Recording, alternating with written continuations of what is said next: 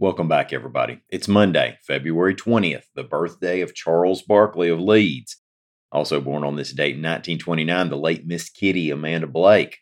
She spent part of her childhood in Birmingham before moving to Dodge City and taking that job at the Long Branch. Today, we have human remains from 1976 identified, a big award for a film director, a clinic focusing on ALS, and the Naked Cowboys' appearance in Mobile. I'm Mike Morgan, and we're down in Alabama.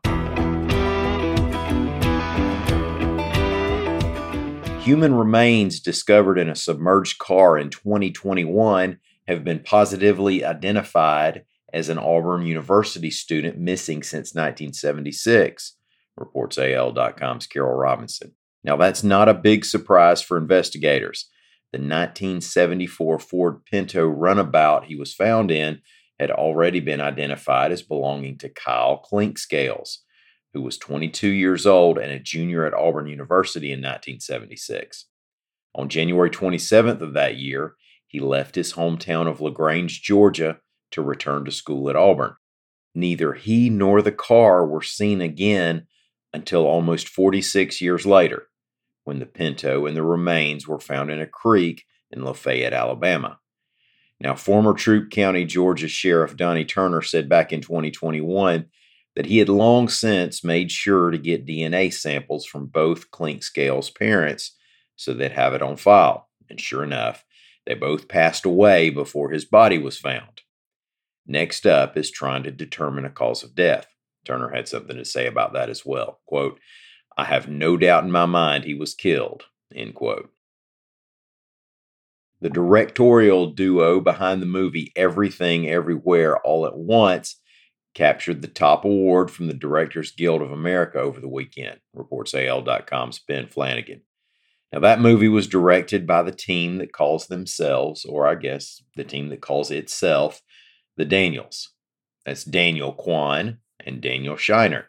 Daniel Scheinert is from Alabama, specifically the Birmingham area, Shades Valley grad. To win the DGA award, the Daniels had to beat Steven Spielberg, who directed The Fabelmans, and Joseph Kosinski, Top Gun Maverick, among other finalists. Now, what this also means is that the Daniels, who co-wrote as well as co-directed the picture, might be the favorites to win the Academy Award for Best Directors.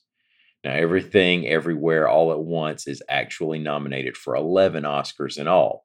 That award show will be March 12th. UAB Hospital has opened a clinic that focuses on patients with ALS, or Lou Gehrig's disease, reports AL.com's Amy Yerkinen. ALS is a fatal neurological disease that eventually causes patients to become immobile.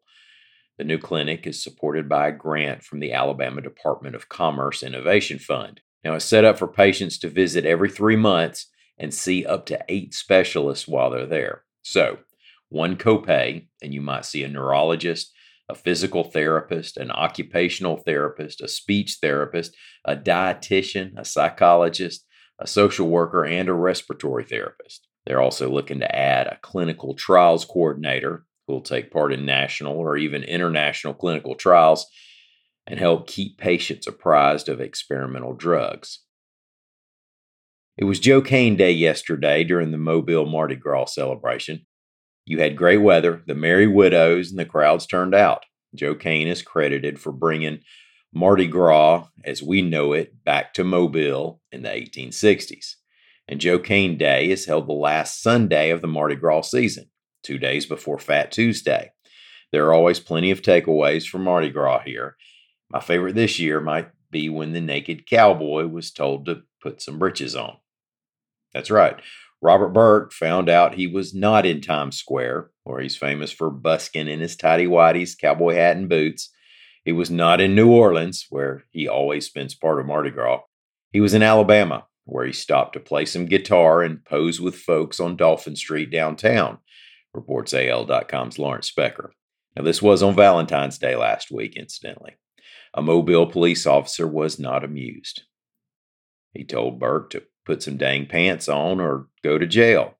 After all, naked or nearly naked, it's still a family downtown area in Mobile, especially during the day. So the naked cowboy obliged the officer and headed off to New Orleans, where he'll blend in like a pickup truck in Bay Minette. So now that that's settled, maybe somebody will call the law on the Vulcan statue in Birmingham. People are trying to raise youngins in Homewood, folks. Put on some dang pants. Thank y'all for listening. We'll be back here again tomorrow. Until then, y'all come on by and see us on the internet at al.com.